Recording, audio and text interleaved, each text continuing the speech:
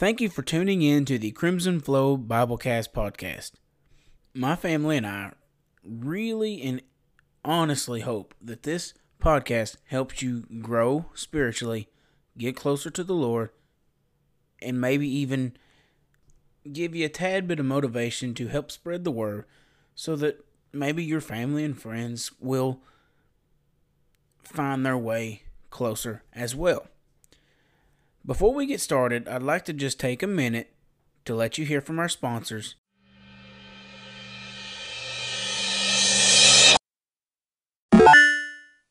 Alrighty, let's go ahead and get on in here and start this lesson. I am honestly kind of dumbfounded today on what I'm going to do, but I kind of feel the need to start a kind of Ephesians run. But the way I'm doing this is not going to be in order. But today I think I'm going to talk on how a marriage is supposed to function, if that makes sense. And I'm sorry, guys, just tell you in advance, if my voice sounds a little different today, I've got a small headache. It just will not go away. So let's get started. All right, let's go straight to the chapter 5 of the book of Ephesians. And we're going to start at verse 22 and 23. So let me just go ahead and read those real quick. And they say in verse 22, it says, "Wives, submit yourselves unto your husbands as unto the Lord. For the husband is the head of the wife, even as Christ is head of the church, and he is the Savior of the body." Now, these are really the two verses that everybody wants to jump to conclusions to when they say, oh, this is how the marriage is supposed to act. The wives are supposed to submit to the husbands and do their bidding. And then also, they get the women saying, well, you're supposed to love as Christ loved the church, which is true, but let's look in context here. The verse before it actually says, in verse 21, it says, submitting yourselves one to another in the fear of God. What that basically means to me is that if you submit yourself to your husband, then he should be following the will of the Lord, not his own will. If he's doing something ungodly, then you're not supposed to submit to that. I mean, you're supposed to submit to the will of the Lord. And how do we know the will of the Lord? Well, we read the Bible. Well, then we go down a couple verses, and in verse 24 it says, "Therefore, as the church is subject unto Christ, so let the wives be subject to their own husbands in everything." But then it also says, "Husbands, love your wives as Christ also loved the church and gave himself for it, that he might sanctify and cleanse it with the washing of water by the word." Okay, that adds a lot more context to what we were talking about here. And kind of to carry this thing on, I'm just going to jump back into the book of Genesis, back to Adam and Eve in the third book of Genesis. I'm not going to read any scripture because we all know the story. The devil came as a serpent and he tricked Eve into partaking in the fruit. I can't talk today for some reason. And it's what happened next, which is what sets the tone for the entire world. Okay? If Eve had simply taken the apple or the fruit, partook in the act, whichever you believe, but not told Adam about it, or not simply convinced Adam, or if Adam would have even said no, that he wasn't going to partake in it, kind of like say no to drugs, kids. If he would have refused, or she didn't tell him, do I believe that the world would have been cursed? In a sense, no. I feel like the fact that because he's head of the marriage, the fact that he gave in to his wife's antics, knowing they were ungodly, knowing that they were against his direct order,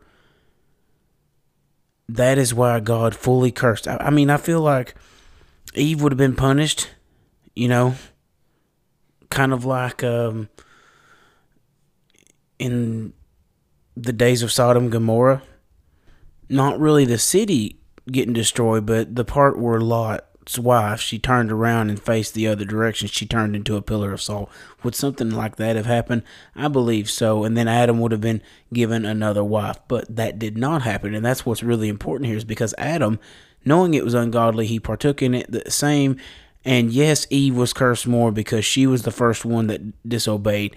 And which from then on, all women of all generations are cursed with the monthly period, the childbirth, and all sorts of stuff. The land. See, that's also where I believe that the desert comes from, is the Garden of Eden, where God cursed that land because of that act. So in a sense, I do believe that simply we as Christian couples should keep each other in check.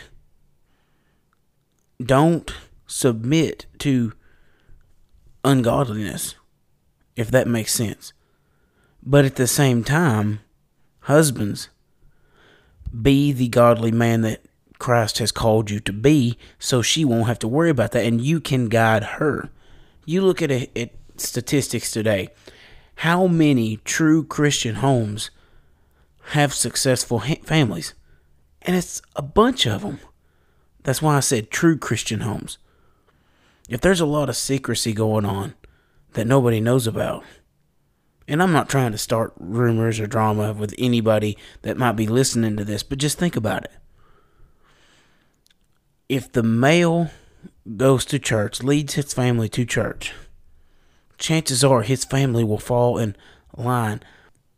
The wife of the family is more likely to see the example that God is putting in her husband, and then going on down the line, the kids are going to see the amazing role model that these godly people are presenting to them. But heading on back to the book of Ephesians, we go back and we read where it says, "Husbands, love your wives, even as Christ also loved the church and gave himself for it." What does Jesus say in one of his teaching sessions? And when I say teaching, one of his disciples asked him a question when he was talking about forgiveness.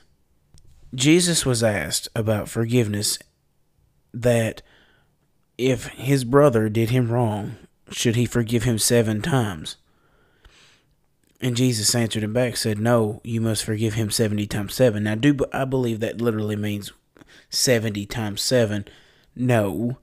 I believe Jesus used that as a context to say that you should forgive your brother, your brethren, your neighbor, no matter how many times they wronged you. Because Jesus does the same. We are told to be like Jesus. He forgives us every single day for our wrongdoings. He covers us in his blood for everything we do. Even if we don't realize we are sinning, we are still sinning. Nobody is perfect. I don't care if you're Joel Osteen or Kenneth Copeland or whoever it is. If you are a human being, you are of the flesh and you are a sinful nature. But we must look to Christ to lead us out of that. And that's kind of a side note, and I can get into that sermon any other day of the week. But today we're talking about how it impacts our marital or relationship lives. So, what does that mean? Husband, love your wives even as Christ loved the church. Say she gets the wrong kind of milk, or she gets the orange juice and it has the pulp in it and you cannot stand the pulp. Do you forgive her, or do you go lashing out rage? Last time I checked, rage was of the devil. So therefore, I believe you should forgive her. And yes, I get it. Repetitive acts can trigger emotions. But that's why we lean on Christ for calmness, for stability, for wisdom, so that we can have that calm nature that every marriage needs. So that for when your wife does give you the pulp-filled orange juice, and I'm using that as an example. There's so much other things that I could have used there, but that was the first thing that popped in my head because I was thinking about orange juice, to be honest with you. But the point is, if we take all these small things, or even some of the big things, and we're always trying to get a resolve out of them instead of just forgiving and letting go, then it's just going to build. It's going to build and build and build and build until you realize you don't know each other, for one, because you've changed so much because of the interaction between you two, or B, you don't even love each other anymore. And that's a hard, bittersweet bargain, because the person you once knew and loved wholeheartedly has changed because of different interactions of bitterness adding up together. So husbands, love your wives as Christ loved the church. And another thing, even as Christ gave himself for it. I've seen so many men out there swear up and down, I would take a bullet for my wife. But half of them, I don't believe it. Christ got on that cross without second thinking or second guessing it. There was one time when he was praying right before he was captured. He asked God, he said, if you can pass this cup from me, please do. But if it is your will and I must do it, then let it be. And that's paraphrasing because I couldn't remember word for word, but that was the same thing. He wanted out in a sense because he was human enough. But he also, I think, did that to try to show us that God's will is for the betterness in the end, even though the road is hard. And just a quick little end note here. I know that a lot of you are probably thinking, well, as this guy's talking on marriage, is he married? I was married.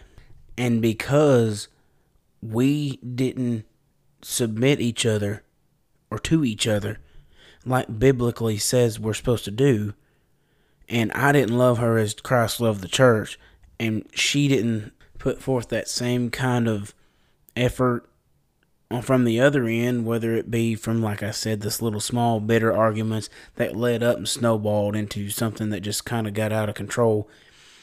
That's the reason we're not together no more.